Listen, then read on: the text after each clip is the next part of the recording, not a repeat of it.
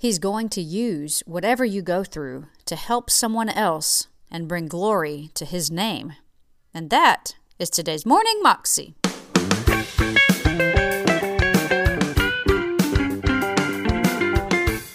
Welcome to the Morning Moxie Show.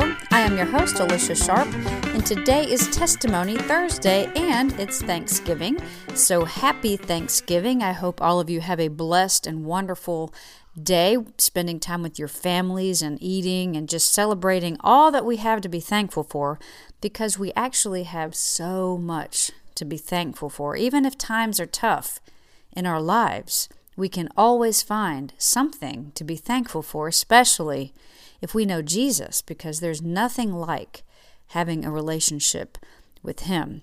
On Testimony Thursday today, we actually have a story about an autistic boy who was healed. It's a great story. Here it is. When Ethan was born, he was just completely different than our first child. He would have moments of okay calmness during the day, but at night it was really bad.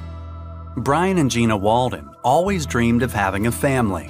Their first son, Devin, was a breeze. Their second son, Ethan, was more of a challenge. It was really bad. He was very, if he fell asleep for 20 minutes, then he'd wake up screaming.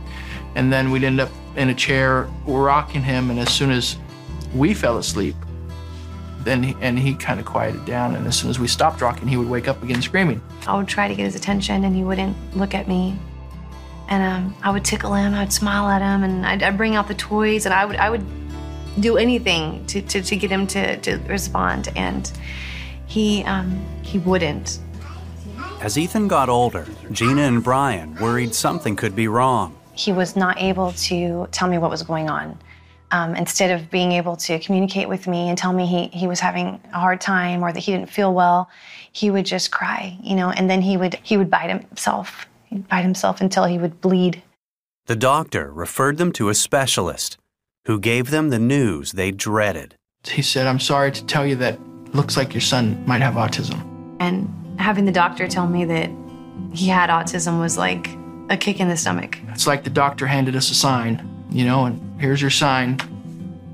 This is what you guys are going to have to deal with for the next rest of your life. One doctor told the Waldens Ethan would probably never speak. So with little help or direction, they began to care for their son. But raising Ethan was exhausting and stressful, and that strained their marriage. So there's a lot more arguments, a lot more disagreements. I have my thoughts about what we should do. She has her thoughts about what we should do. Then one night they realized they were up against something more. Gina says she had a vision of a dark presence in her son's room. She woke up in a panic. I remember getting up, I ran down my hallway, and I ran into Ethan's room, and I just fell on the floor, and I just cried. I cried my eyes out. I pick her up off the floor, and we start talking, and something went off in my mind at that moment, and in her mind, that said, this fight is as much a spiritual battle as it is a physical battle. They realized only their faith in God could help them face the challenges of raising their son. So the next morning I got up and printed out a bunch of Bible verses. I started getting up earlier and praying and seeking God, and then Gina started doing the same thing.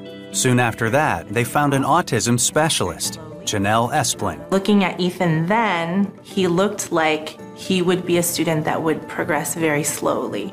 Janelle was also a Christian, and like the Waldens, believed prayer was just as important as therapy. She prayed with the Waldens daily. We could see that everything we were doing was working and that he wasn't becoming stagnant, and it didn't look like he was going to become stagnant anytime soon. Soon, Ethan was making eye contact. He was responsive and seemed to recognize his parents. He still wasn't talking, but that changed one day. I remember his first word, it was go. And so I would want to hear it all the time, because I knew that once we got one word coming out of his mouth, that more was going to come, and he was going to learn. For a while, he would just repeat what he heard. His big brother Devin helped him practice by teaching him to pray. I got him to say, "Dear Jesus, thank you for my parents, bless them, and in the name of Jesus, amen." Then finally, We talked. We had our first conversation, and he told me what his favorite color was, and he told me that he loved me. All the things that I had just dreamed of hearing, God was releasing, and it was coming out of his mouth. He progressed so rapidly that by the time he was 5, he was in a standard kindergarten class.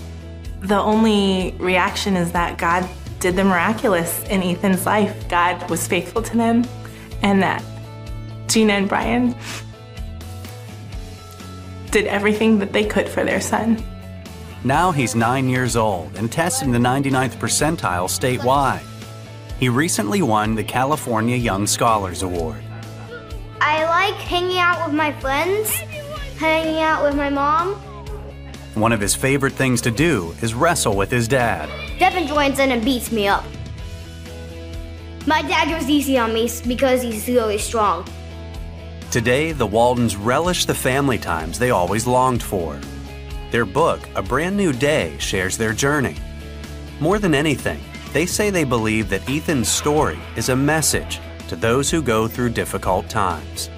Hang on to God's promises because they're true, and he's faithful, and he's amazing. He's going to use whatever you go through to help someone else and to bring glory to his name. That was a CBN testimony, and you can find it on YouTube if you search under CBN Testimony, How One Prayer Healed Autism. You can also find out more information about CBN at their website, cbn.com.